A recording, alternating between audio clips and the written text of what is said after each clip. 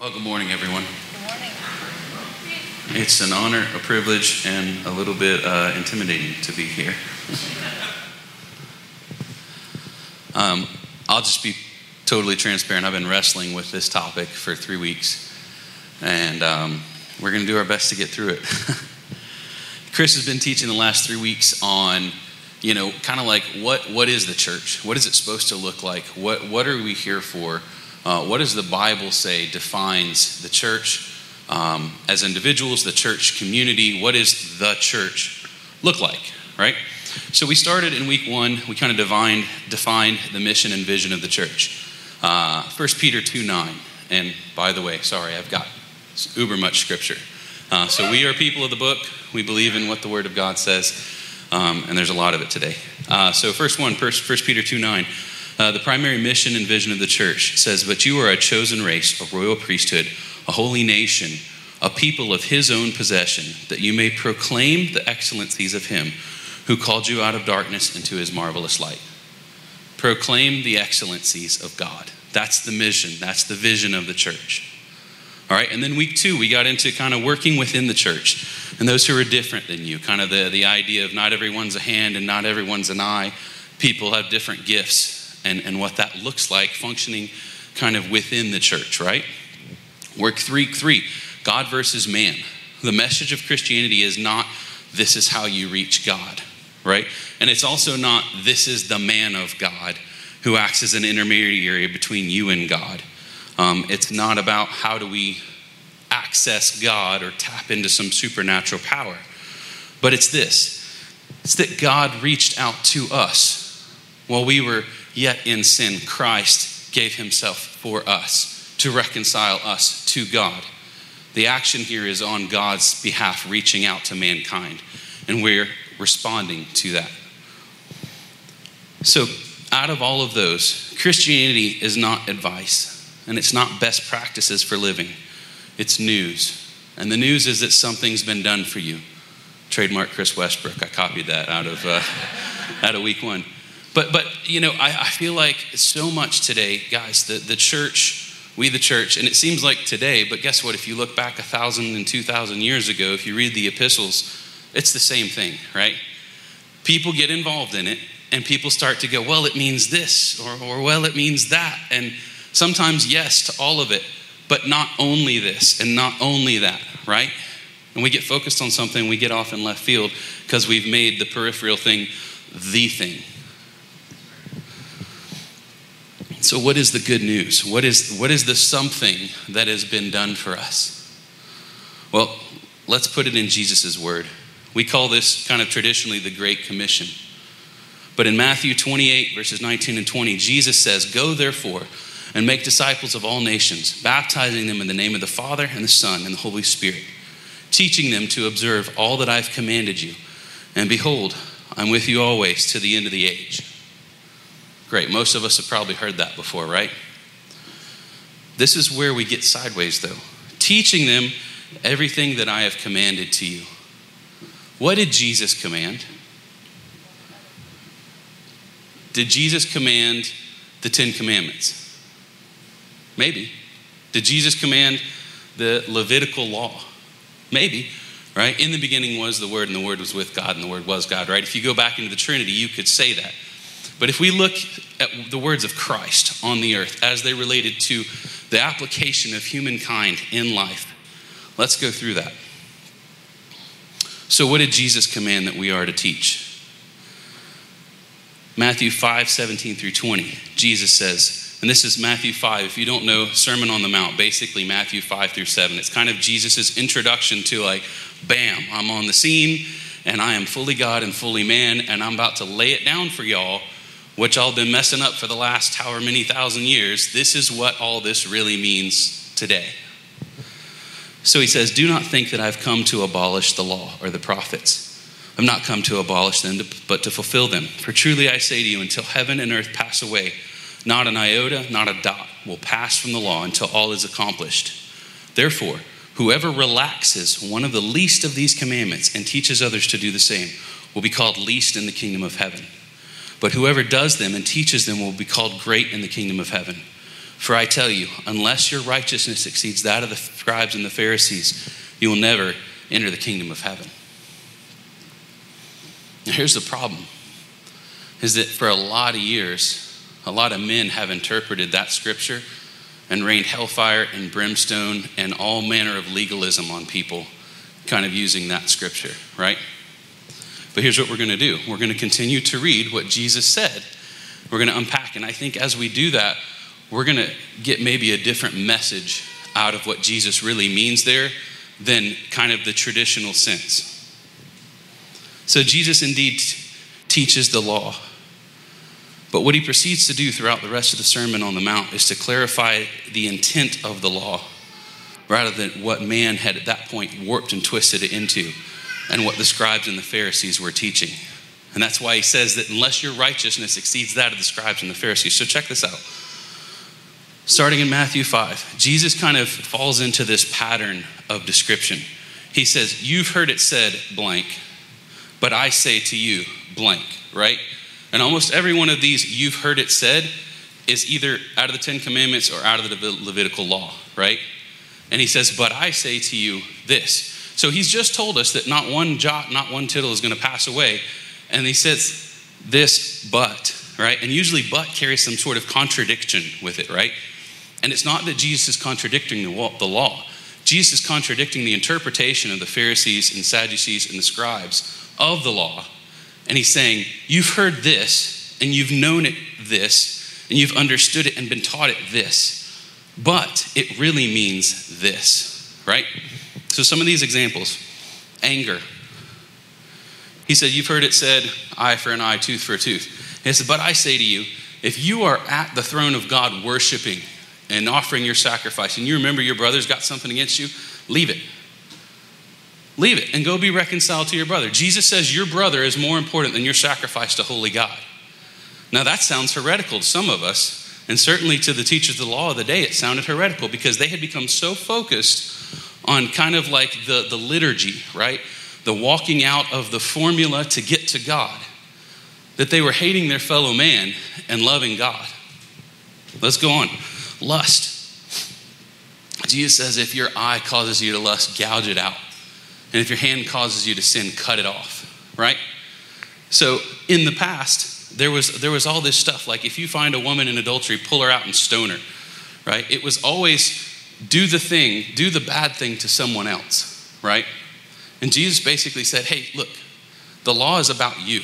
The law is about making yourself clean. The law is not about other people. If this is not sitting right with you, just hang on. We're going to keep going. Retaliation. What does Jesus say? If someone hits you, hit them back. No, Jesus says, turn the other cheek, right? The law, the Levitical law said, if your neighbor's ox gores your ox, then you have the right to go slaughter his. Like, dude, it was bloody, eye for an eye, tooth for tooth, nasty stuff. And Jesus goes, nah, man, that's not what this is about. It's about, hey, let's don't take our advantage and go around goring other people's oxes, right? So Jesus is like, hey, if something happens to you, let it happen to you. The law is there to protect other people sort of from you, from those who would overreach, right? Who would take advantage of the poor, the weak, the less than. It says, love your enemies. Matthew 5, 43 and 45. You've heard that it was said, you shall love your neighbor and hate your enemy. But I say to you, love your enemies. Pray for those that persecute you, so that you may be sons of your Father who is in heaven. For he makes the sun rise on the evil and the good, and sends his rain on the just and the unjust. How can that be? Wait, you mean God does good things for wicked people? What? That's what the Bible said. That's what Jesus said. Give to the needy. Matthew 6, 3 through 4. But when you give to the needy, when you give, not if you give, when you give to the needy, do not let your left hand know what your right hand is doing, so that your giving may be in secret, and your Father who sees in secret will reward you. Don't judge. Matthew 7, 1 through 5. Judge not, that you be not judged. Now here's what we do. We read the rest of the verse. Judge not, that you be not judged, for with the judgment you pronounce you will be judged, and with the measure you use will be measured back to you. Why do you see the speck in your brother's eye and don't notice the log in your own eye? Or how do you say to your brother, let me take the speck out of your eye when there's clearly a log in your own eye? You hypocrite. First take the log out of your own eye, and then you will see clearly to take the speck out of your brother's eye. And most of us read that verse, and we have a very high opinion of ourselves. And we say, I'm a Christian. I don't have a speck in my eye anymore. Or I don't have a log in my eye anymore. I'm a Christian, and let me help you with that speck.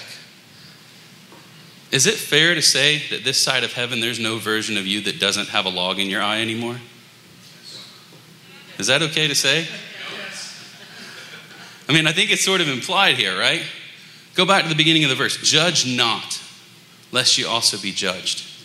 And what we do instead, it says, for the same measure you use, that we measure to you. And we're like, okay, so it's qualified now. It's qualified that as long as I don't judge more than I want to be judged, then it's okay for me to judge. And that's how we twist it. And I've heard that taught before. Maybe some of you have heard this taught that way. Guys, it says don't judge. And it says the reason not to judge is because you're not qualified. Because you got a freaking pole sticking out of your eye. And you walk up to somebody and you're like, hey, buddy. And immediately you're poking him with your pole eye thing. You're not qualified to address anything in someone else's life. Paul breaks it down even more real world for us. Check this out. 1 Corinthians 5, 9 through 12. I wrote to you in my letter not to associate with sexually immoral people. Right? People have read that scripture where he says that. Don't associate with sexually immoral people. And that means that then what we have to do is not associate with the world, right? It means we draw tight little lines around our box, around our house, our family, our community, our church. We don't let those people in, right? Because it says don't associate with them. Paul says, not at all meaning the sexually immoral of this world or greedy swindlers or idolaters, since then you'd need to go out of the world. Like, duh. When I said don't associate with sexually immoral, I meant like, hey, Mike, it's not cool for you to be sexually immoral and be like, oh, wait, I'm in the church, right? If you have a rapport with someone. But the dude on the street, it's not up to you. You're going to associate with him. All right, finish the verse. Sorry, I'm getting all riled up. But I'm writing to you, do not associate with anyone who bears the name of brother if he's guilty of sexual immorality or greed, or is an idolater, a reviler, a drunkard, or a swindler. Not even eat with such a one. For what have I to do with judging outsiders? What place is it of ours to judge someone who doesn't call themselves a brother in the close fellowship of our church community? Is it not those inside the church you are to judge? Now, some people will take that verse and they go, see, there's qualifications. It is okay to judge people in the church. I'm not quite sure that's really what that means. Because if you take the word brother there, I don't think brother really means the church at large, right? I think that means that, the guys group here at church that are in close fellowship, Mike, Chris, Duck, Matt, we're up here playing music. We're doing life together. We're leading this congregation in worship. And if it is known about me that I'm like hanging out in the strip club all week, it's perfectly right and reasonable for them to come to me and go, hey Josh, listen, as a brother, we love you, but you cannot be in this position leading worship and actively living a sinful lifestyle. Now here's the other thing. He calls them idolaters, revilers, drunkards. Those are things that define their character. That is not, oops, he got drunk once. That's not, oops, he fell into sin. That's he has made sin his lifestyle, and he's chosen it. There's a differentiator there, right? And so if there's someone in fellowship with us, close fellowship, and they are choosing a lifestyle of sin, I think it's reasonable in love to go to them and go, brother, this is not God's best for you. It's what we do here at CR every week, right? We go, guys, let's get you out of this mess. But we certainly don't stand on the street corner and tell them they're going to hell for it, right? So here's the crux. Here's kind of the overshadowing theme, the title, if you will, of today's message. What do Christians look like to outsiders? And by outsiders, I don't mean those that are like unclean or evil or wicked or disqualified. Just those that are not in the community of faith with us. right? What does it look like to someone who's a non-believer or someone who maybe, this is what I hear a lot today. They go, yeah, I grew up in church and I have like my own relationship with God, but I'm just not much on organized religion. What does the church look like to those people? And I think the answer is the church is not very appealing to those people. And that's why they're on the outside. Check this out. So what does Christians look like? Well, we don't drink, we don't cuss, we don't have any tattoos. We homeschool, quote C.S. Lewis, and we drive a gray Honda minivan. Right down the line. That's the list. If you're doing that, you're a Christian, right? Absolutely not, right? Let's go a little deeper. Check this out. What about picketing a gay pride parade and telling people God hates them and they're going to hell? Is that how most of the world sees Christians? I would submit there's a fair segment of the population that defines a Christian to them. How about blowing up an abortion clinic? Now, I didn't say abortion is good or abortion is okay.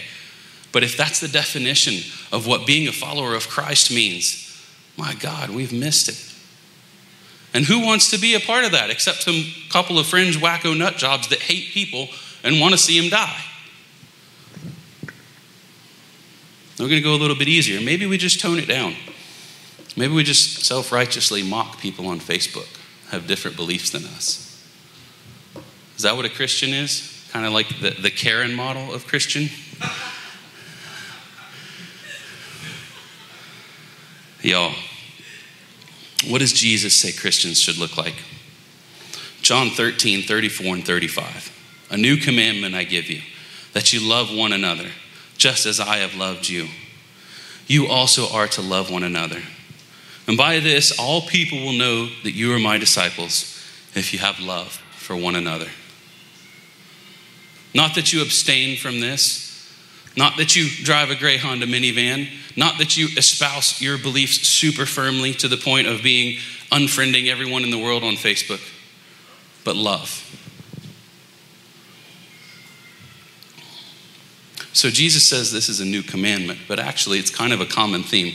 By the way, he gave that right after the Last Supper, right after he dismissed Judas. But the Pharisees and Sadducees had already tried to trip Jesus up on this thing. Matthew 22, 34 and 40. When the Pharisees heard that he had silenced the Sadducees, Jesus, had silenced the Sadducees, they gathered together, and one of them, a lawyer, asked him a question to test him. And it said, "Teacher, which is the greatest commandment of the law?" And he said to him, "You shall love the Lord your God with all your heart and all your soul and all your mind. This is the great and first commandment. And the second is like it. You shall love your neighbor as yourself. On these two commandments depend all the law and the prophets." Now let's back up. Jesus said that thing about not one jot, not one tittle shall pass away. He said, "I'm not come to abolish the law or the prophets." He uses the same phrase there. So is it a stretch then to assume that all the law and all the prophets that Jesus says he's not going to abolish is predicated upon love the Lord your God and love people? It seems reasonable to me. So all the law and all the prophets depend on love. Love God, love people. And yet somehow we've allowed Christianity to become twisted. Just like the scribes and the Pharisees twisted the law of God, and Jesus said, "You've heard it said this, but I say to you that." We've taken our message of proclaiming the excellencies of him who called you out of darkness into his marvelous light. And instead, we've turned it into this self-righteous bless me club for those who are on the inside. And those on the outside get condemnation. I want to tell you a story about my growing up. So I was raised in the church pretty much since birth. Mom and dad split when I was 5. Most of the reason they split is because mom, not a believer, but grew up kind of in the Bible Belt of the South, right? Said, "Well, I want my boy to be raised in church." So she went to church, got radically saved, and dad said, "Peace out." Because I like doing life this way, right? So I had two sets of family to kind of observe in my growing up. I had my mom's side of the family, the Roberts, and the Roberts were all good Southern Christian people. We don't drink and we don't smoke, and if somebody does smoke, it's because he's backslid, and y'all pray for him now. Anybody ever been around somebody like that? And over here, I had the Vibert side, my dad's side of the family. And the Viberts were Yankees who had moved down to the coast off like Charleston and Savannah down there. And they were cussing, drinking, smoking, hell-raising people. Now, guess which group of people was kinder to me in my growing up? Give you a hint, it wasn't the Christians, right? The Christians that I grew up around were a bunch of judgmental, haughty, terrible people who justified every form of sin as backsliding. And then all of a sudden we're right back on the train and glory, hallelujah, off we are until it happens again next week. But if I'm all of a sudden off the backslide train and I'm not smoking, then so-and-so who is, even though I just was 2 days ago, but I'm reformed, now he's the devil and going to hell. And meanwhile, my grandmother and my aunts and uncles were some of the most loving people I'd ever met. And I said, what is this? As I read the Bible, as I, 5, 6, 7 years old, going to Sunday school and learning the little Bible stories, you're like, why is it that the people who say they don't love Jesus or don't overtly proclaim to love Jesus look more like Jesus than the people who talk about Jesus all the time? It's kind of a problem, right? We call that hypocrisy, by the way. So what's the answer? I think the answer is we need to let Jesus define for us what we as Christians are to look like. And there's kind of a lot of scars. There's kind of a lot of baggage. There's a lot of people, some of you may be those people who finally found some truth, some light in your life, and you've spent years being put down upon by people who claimed themselves to be Christians, people who quote unquote loved you and then stabbed you in the back, right? Maybe you've got friends like I do who are still on the outside and say that they have a relationship with God and they've vowed never to set foot in the church again. They're missing it. And whose fault is it? Not really theirs. I mean, you could say it's their choice, right? But how'd they get there? Friends of mine that grew up in the church, just like I grew up in the church, and were so hurt and wounded by the very people that were supposedly sworn to uphold the righteousness of God, and have cut them off.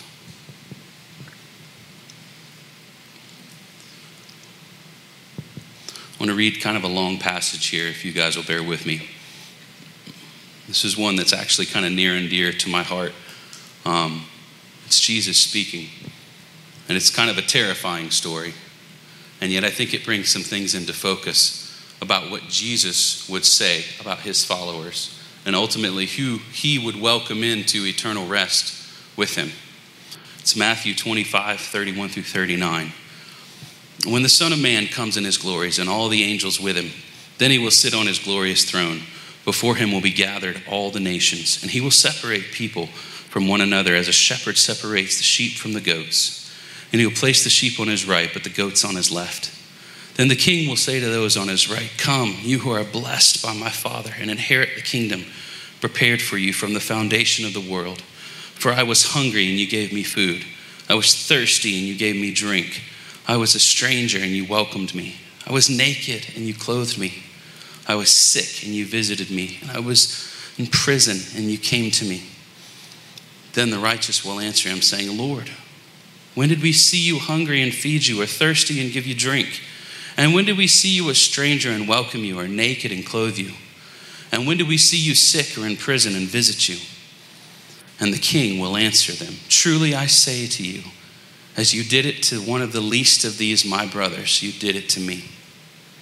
Then he'll say to those on his left, "Depart from me, you cursed, into the eternal fire prepared for the devil and his angels.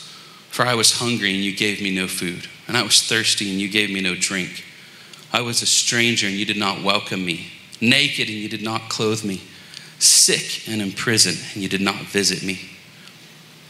Then they will also answer, saying, "Lord, When did we see you hungry or thirsty, or a stranger, or naked, or sick, or in prison, and did not minister to you?'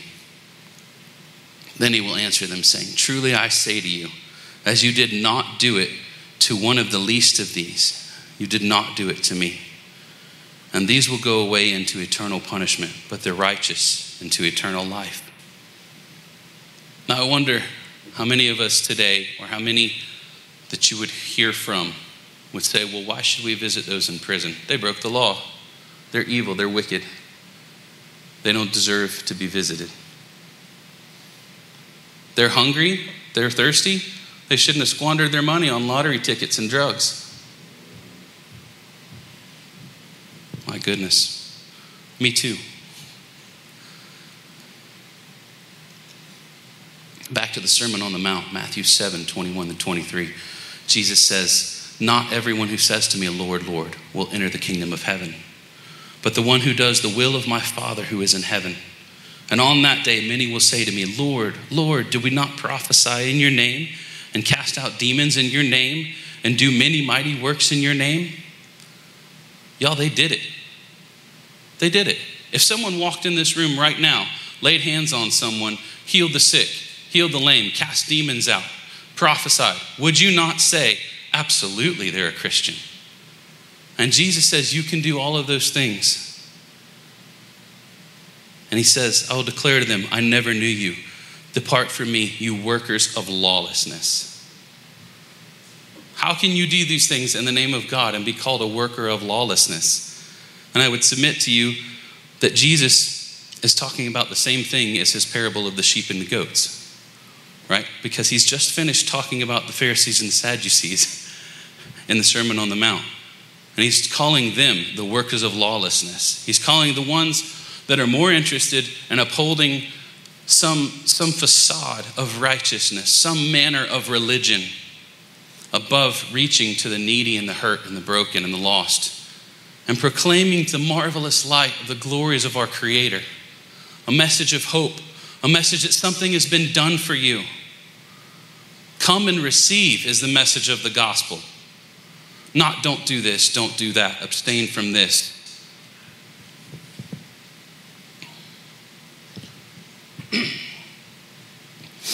So what are we to do? How do we behave to those who are outside? Romans 2:1-4 says, "Therefore you have no excuse, O man, every one of you who judges. For in passing judgment on another, you condemn yourself, because you, the judge, practice the very same things." You place judgment on someone and you're doing the same thing. We know that the judgment of God rightly falls on those who practice such things. Do you suppose, O man, you who judge those who practice such things and yet do them yourself, that you will escape the judgment of God? Or do you presume on the riches of his kindness and forbearance and patience, not knowing that it is God's kindness that leads us to repentance? It says in Scripture that the law comes but to bring judgment and death. There's no version of keeping the law that leads to life. It's kindness, the mercy of God, and the giving of his son Jesus that we didn't deserve. That's the kindness, that's the mercy of God that brings us to repentance. It's not in preaching the law that says, "Hey, you better do this or else." No one repents because of that. Or if they do, it's short-lived. The only way you create sustainable life for a believer and multiplicative life, right? Not just, "Hey, we got you saved, now stay saved until you die or until Jesus comes," right? All right, we got you saved, now do your best, don't mess up and stay saved. No, get saved and go tell all of your friends about the radical transformation in your heart and in your life. Jesus healed a blind man. Jesus healed a lame man. And what could they do but go run and scream and shout the glories? And where does the healing of a leg or the healing of eyesight compared to eternal salvation, the redeeming of your eternal soul? And yet, which are we more comfortable declaring? Sorry, that was off script.